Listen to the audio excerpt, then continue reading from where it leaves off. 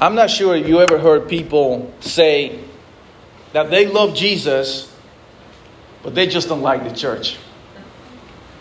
I love Jesus, I just hate the church. And so when you examine people's perception, it's sad to say, but sometimes they're right in what they say. Why is it that they don't like the church? Because maybe they have been hurt by churches, and they promise that they will never set foot at a church because of what happened there. And maybe some leaders or whatever, and that's why people have this idea like, I love Jesus. I mean, they think they can have a relationship with Jesus apart from the church. For some of us, that'd be awesome.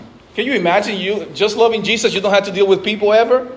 Especially people have personalities and issues and things. Newsflash, the problem with that ideal, the problem with that perception is that it's anti-biblical. You cannot love God apart from His church. No, I thought you could do it, and then I found a text. I'm going to show you a verse in the Bible that proves to you that it's impossible to claim to love God and hate His church. I mean, especially the church later on is called the body of Christ. That's like telling a girl, I love your face, but I hate your body. I mean, you know what I mean? I don't know how that's going to work. So there's even a book written because this issue that, I've heard people say, I just love Jesus. I love Jesus, but I just don't like the church. Biblically speaking, how does that work? That you said you can love Jesus, but you don't love people. When the two greatest commandments, love God and love people. But again, might be a misunderstanding that people have in terms of what the Bible actually teaches. So this man, Dan Kimball, wrote a book entitled, They Like Jesus, but Not the Church. Like I said, there's so many wrong things with claiming to love Jesus and hating the church. Like I said, I understand some of us being hurt by churches. Some churches have taken advantage of people and they abandon the faith. They don't want to go to church at all. I understand that. There are so many reasons why people would just want to have a relationship with Jesus just by themselves, apart from the church. However, you can't claim to love God and not His church. It's in the Bible. Look at the text in 1 John 4:20.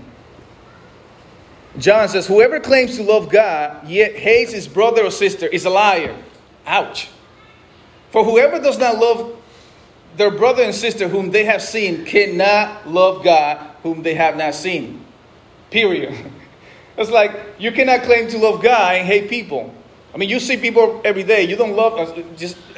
John is saying you cannot claim to love God whom you have not seen when you hate your brothers and sisters and you see them every day. And loving God and loving people had to be done simultaneously at the same time. Loving God and loving people. You show God that you love Him by loving people.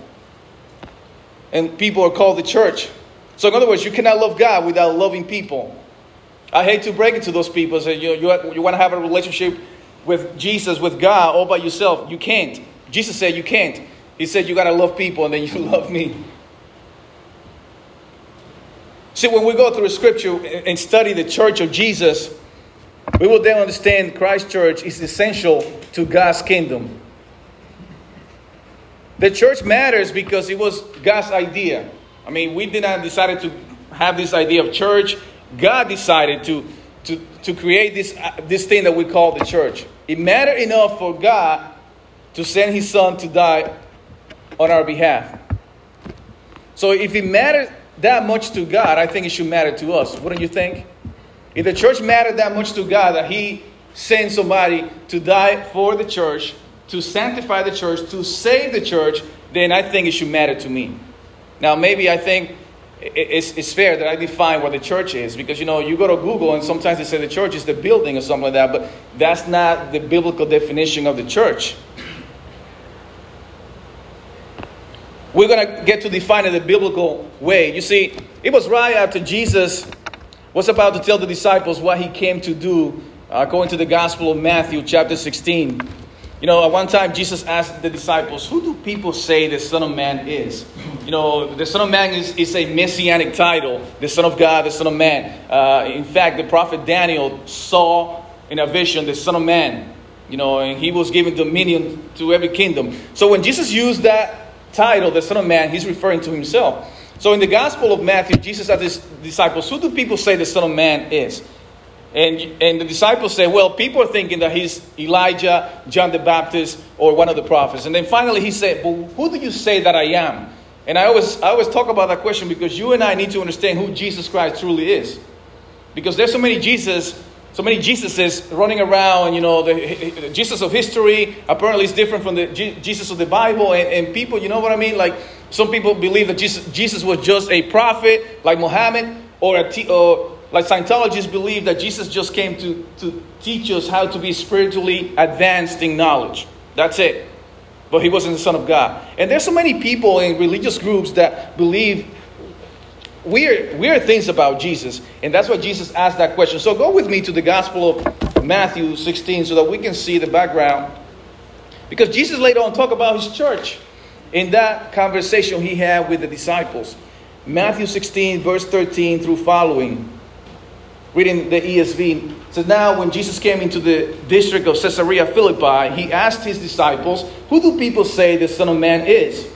And they said, some say John the Baptist, others say Elijah, and others Jeremiah, or one of the prophets. He said to them, but who do you say that I am? Simon Peter replied, you are the Christ, or Messiah, the Son of the living God. And Jesus answered him, blessed are you, Simon Bar-Jonah. Bar-Jonah means son of Jonah, or son of John. Blessed are you, Simon, son of Jonah, for flesh and blood has not revealed this to you, but my Father who is in heaven. And I tell you that you are Peter, and on this rock I will build my church. The first time Jesus ever claimed that he's going to build his church was in the context of asking the disciples, who do you say that I am? And on this rock I will build my church. And watch this. And the gates of Hades, or hell, shall not prevail against it. And I will give you the keys of the kingdom of heaven. Whatever you bind on earth shall be bound in heaven, and whatever you loose on earth shall be loosed in heaven. And then he secretly charged the disciples not to tell anyone that he was the Christ. In the context that Jesus asked the disciples, who do you say that I am? Peter spoke on behalf of the other apostles and said, you are the Messiah. Christ is the Greek word for Messiah, the Hebrew word. You are the Christ, the Son of the living God. And Jesus said, you got it, Peter. Blessed are you, Peter, Simon, son of Jonah, for flesh and blood has not revealed this to you. In other words, this thing did not come to you by human origin, but it was my Father who revealed that to you. And I say that you are Peter, and on this rock I will build my church. And here's the first time you hear, like I said, Jesus claiming that he's going to build a church. Now, mind you, if he builds it, it got to be it got to be his. If he builds the church, it got to be his church because he's the architect, he's the engineer, he's going to build it. Now, you and I might not know how he's going to do it, but he says, and on this rock, I will build my church. Now, what is the church? Now, when we go through the Bible, the word there is Ekklesia. Sounds like Iglesia, almost in Spanish. Ekklesia means gathering, assembly, or the assembly of the called out ones.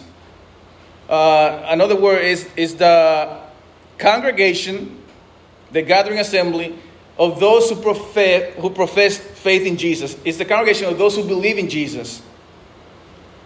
Another definition, it is a group of followers or disciples of Jesus who is called the church in the New Testament. So every time you hear the word, and the church did this, it's not a building who's doing anything. The church is never a building. It's never the structure. The church is always the people. It's the people who's called the church. So when there are 2 or 3 disciples gathered and say, oh, the disciples are eating, you can say the church is eating. If a whole bunch of disciples are on the train, you can say the church is riding the train right now. Disciples of Jesus coming together. That is what's called the church, the Ekklesia in the New Testament. Now it's interesting, the word church is singular, but it denotes plurality. It's like the word flock. A flock is not just one sheep. Flock means a lot. The flock of sheep or a flock of birds or the herd is a singular word to talk about a number of things, plurality. Of fleet. The fleet of, this boats. Fleet is not just one boat. It has to be many. So church is like the gathering of God's people, the gathering of the congregation, the coming together of those who are called out, those who profess faith in Jesus Christ. Now it's interesting, the church, that one that Jesus said, I will build my church, began when you read the book of Acts chapter 2, that was the birth of the church. And it happened to be that it was very much through Peter. Peter preached his first sermon during the day of Pentecost. Pentecost, that was 50 days after the Passover. You remember Passover in Easter time when Jesus, Thursday evening, he took the bread and broke it and gave it to the disciples. This is my body. That was Thursday evening. Friday he died. Sunday he resurrected. 50 days from that Thursday, 50 days is Pentecost, which means 50, penta. 50 days, Peter is preaching a sermon. Jesus is already gone. Peter is preaching a sermon. And at the end of the sermon, 3,000 souls came and became believers in Jesus. And to me, that's when the church was birthed, man. There was like 120 people in Acts chapter 1. By chapter 2, we had 3,000 people. And how did Peter do that? With the very words that he says, you are the Messiah, the Son of the living God. If you go to Acts 2, 36 through 38,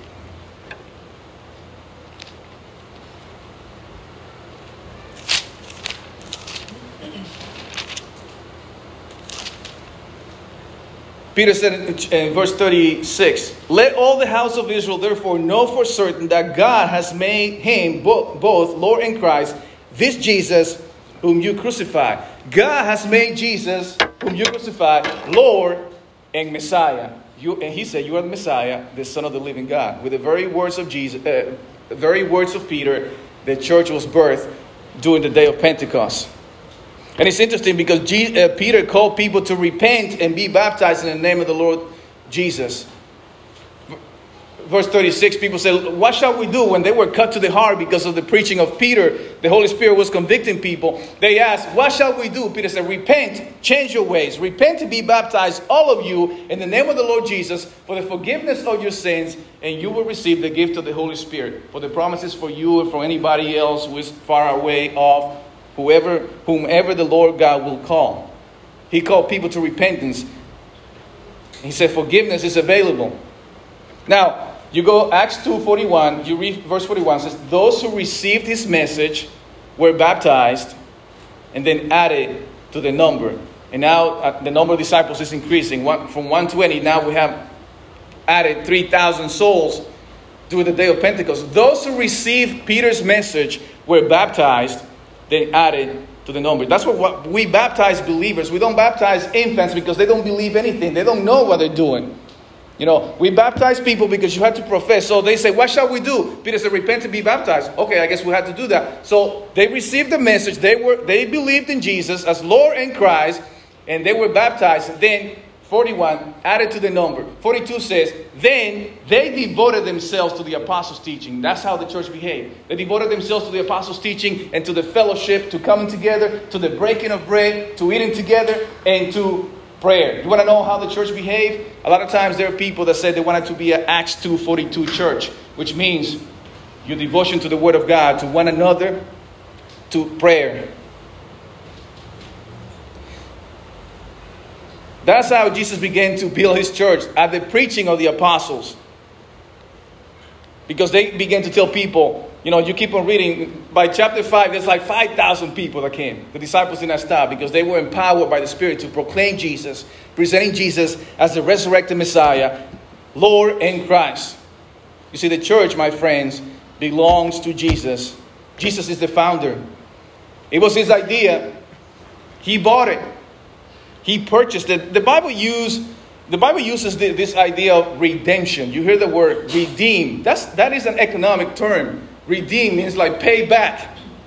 And so we've been redeemed. We've been bought by a price. So when you go to the book of Acts now this is Paul. In Acts 20:28, he's talking to the elders of the Ephesian church, and he says, be shepherds shepherds of God's flock. Flock. Singular word, meaning a lot. Which he bought with his own blood. So, who bought it? Jesus. Through his blood, we've been purchased. In the book of Revelation, so you see, all the apostles, they all got this thing. This idea that if we're members of God's family, means that we all being purchased, we all being bought, we all being given the privilege to be adopted into the family by the sacrifice of Jesus. So Revelation 5:9 says, with your blood you purchased people for God from every tongue, tribe, and nation. That's an image. It's like John sees the Lamb, says, you are worthy to take the scroll and open its seals, because with your blood you purchased men for God from all tongue, tribe, and nation. You purchased men. So he bought it. He purchased us. How? Through the sacrifice of his own blood. 1 Peter 1:18. We've been redeemed by the precious blood of Jesus. We have not been redeemed by precious metal, silver, or gold. We've been redeemed, bought by the precious blood of Jesus. Michael was talking about in the Old Testament, there was no forgiveness without the shedding of blood.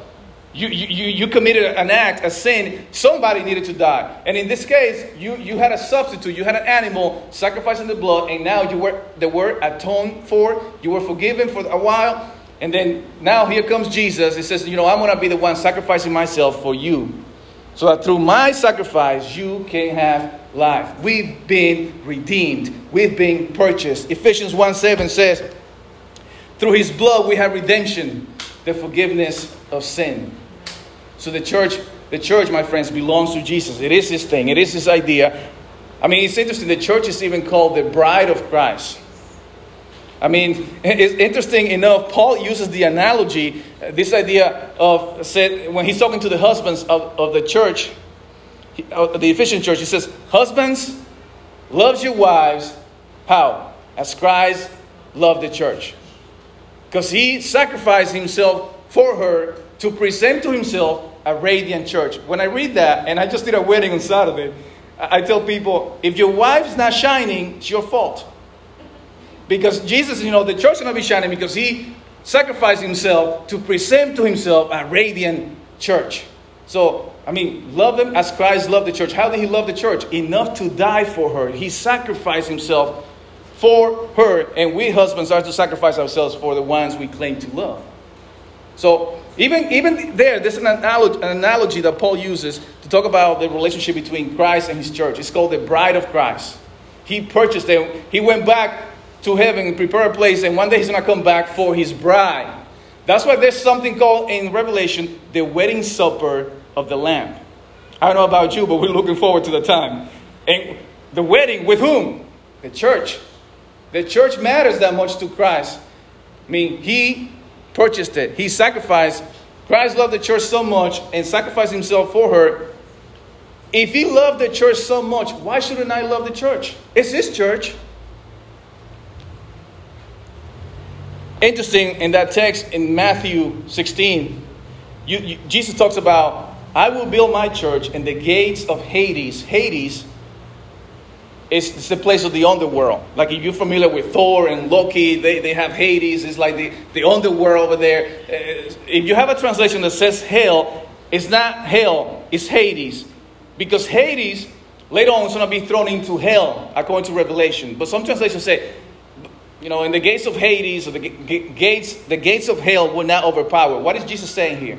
Jesus saying that even the underworld will not be able to stop his church. That passage gave me so much comfort during the pandemic in 2020, because, a lot of times we couldn't gather, we couldn't meet, and people's like, churches are going to disappear because, what's going on? And then I realized Jesus said that his church will transcend time. Nothing is going to stop it. Not a pandemic. Nothing else is going to stop the church of Jesus Christ, because it's his. Amen. And he says, if he says not even hell, all the demonic angels and things and voodoo, whatever might be out there, that's not going to stop the advancement of the church of Jesus Christ. And so to me, that gives me comfort. So Jesus said the church will transcend time. And you hear about that. Maybe many of you already saw this, the movie Doctor Strange. All the opening portals and all the things. Multiverse and things like that. So this is going to be hit on all the multiverse. The Church of Jesus Christ will go from one to another.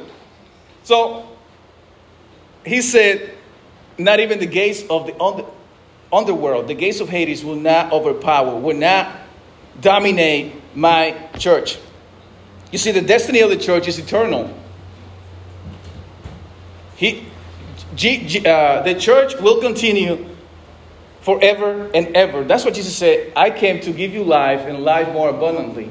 He says, I am the resurrection and the life. Whoever believes in me will never die. And even though you experience physical death, you go on from... So death is not even the end, the final chapter of those who are in Christ. Death is not the final chapter of the church. It's just a transition into life everlasting. The church of Jesus Christ will prevail through any obstacles. Even hell will not be able to stop this thing. Wow. I mean, that's the most powerful being on the planet, Jesus. And he says, my church will continue to go on. Nothing will stop. And, that also gives me a lot of comfort because, churches, we're all going to go through struggles and tribulations and issues. And I told this church many, many years ago, if God wants his church to be open, no one can close it. And if God wants to close this church today, you and I don't have you and I are not powerful enough to keep it open. That's why he said in Revelation 3, look, I hold the key. I give you an open door. Because I'm the one who opens doors that no one can shut and shuts doors that no one can open. Jesus talking about. So if God wants his church to be here today, it's because it is his church and nothing's going to stop it. Now, you and I know that there are churches that they have stopped existing. And you wonder why? I think the reason might be because Jesus got kicked out of the churches. It's no longer Jesus' church. It might be the pastor church or somebody else. And then Jesus is not even in the service. And I always say, as long as I'm the preacher here, Jesus had to be the center. I'm sorry. Jesus had to be the center because... Amen? Because it is his church. Now, one of the 7 churches in Revelation... Revelation, I think it's chapter 3, verse 20. Jesus is outside. He's outside the door knocking. He says, I'm at the door knocking. If anybody hears my voice and opens the door, I will come in.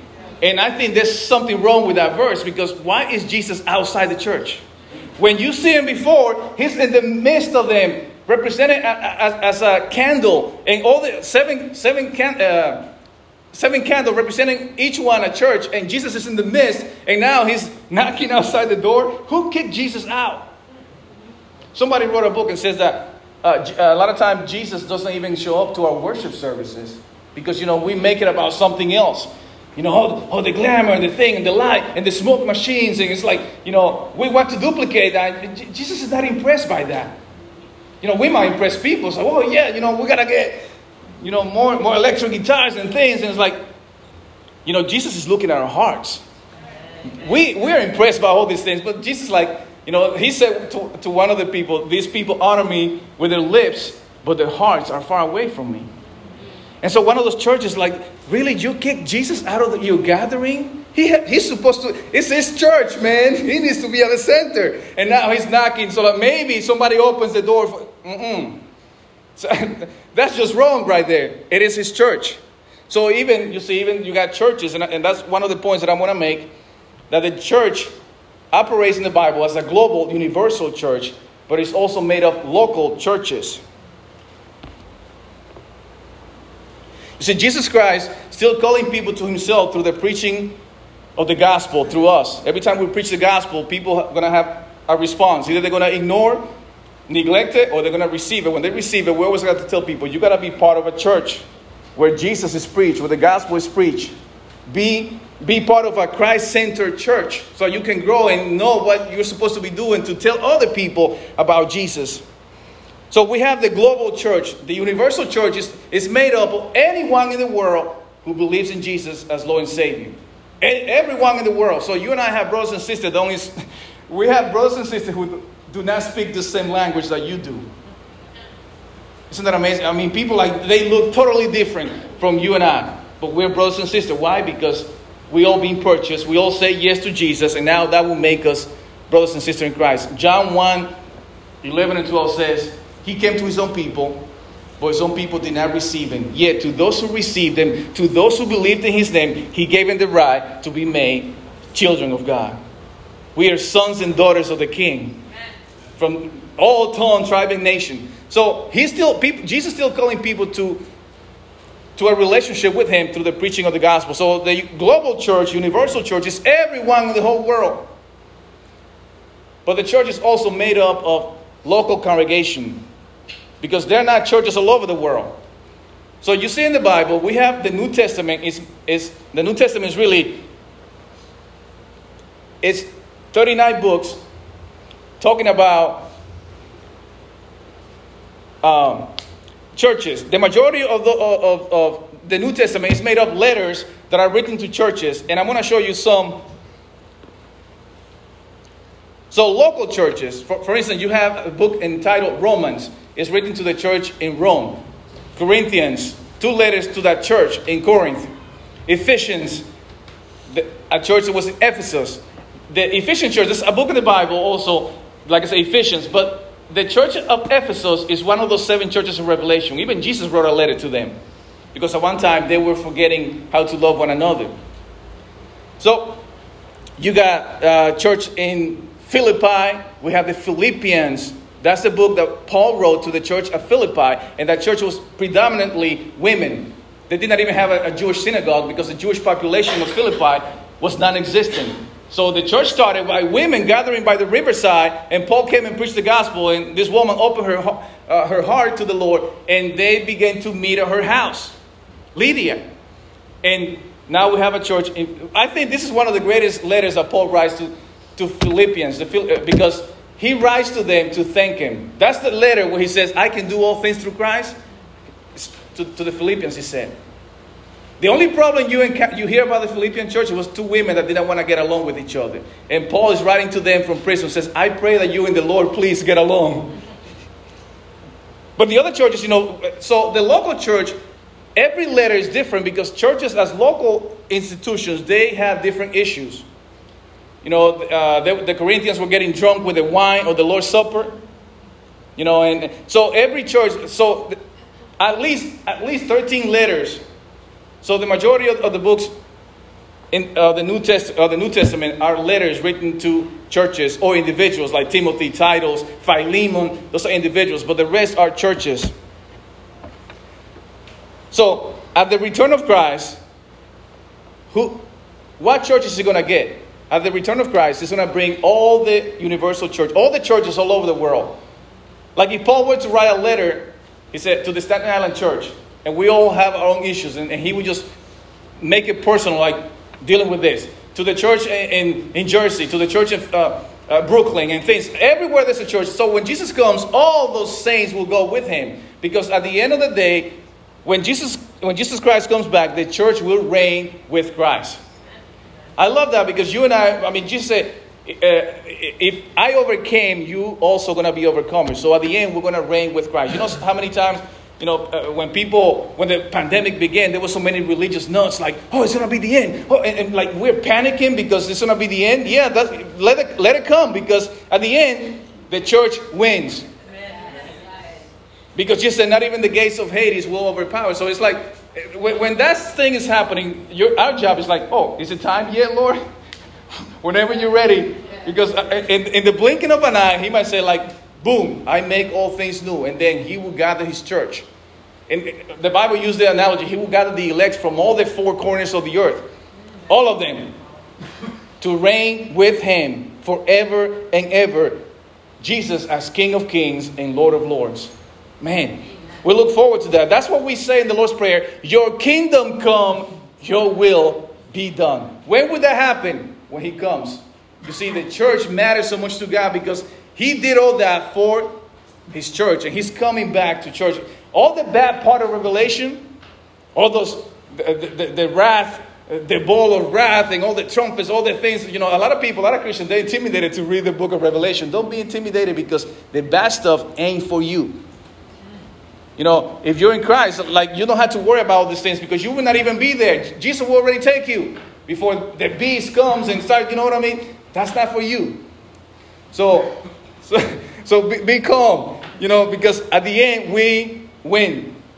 The church of Jesus Christ will go on forever and ever, because he says nothing is going to stop it. Even today, the government won't be able to stop it. I mean, they might hunt us down tomorrow. They might take our tax exemption because they say, oh, you're going to be preached against this, then we're going to close the doors. They might close this door, but we're still going to gather under the mango tree over there. Or the things, we're going to gather somewhere because the church gathers anywhere. So the church was such a big idea for Jesus. Shouldn't it be for us as well? If it mattered that much for God, I think it should matter to us. So you and I are the church of Christ. Like I said, and we have brothers and sisters that we have not even met. And Jesus is calling us to be his church, to represent him, and recruit other people to be part of his kingdom. You see, the church is such an essential aspect of the kingdom of God. It matters, and it should matter to you and I as well. Would you pray with me this morning?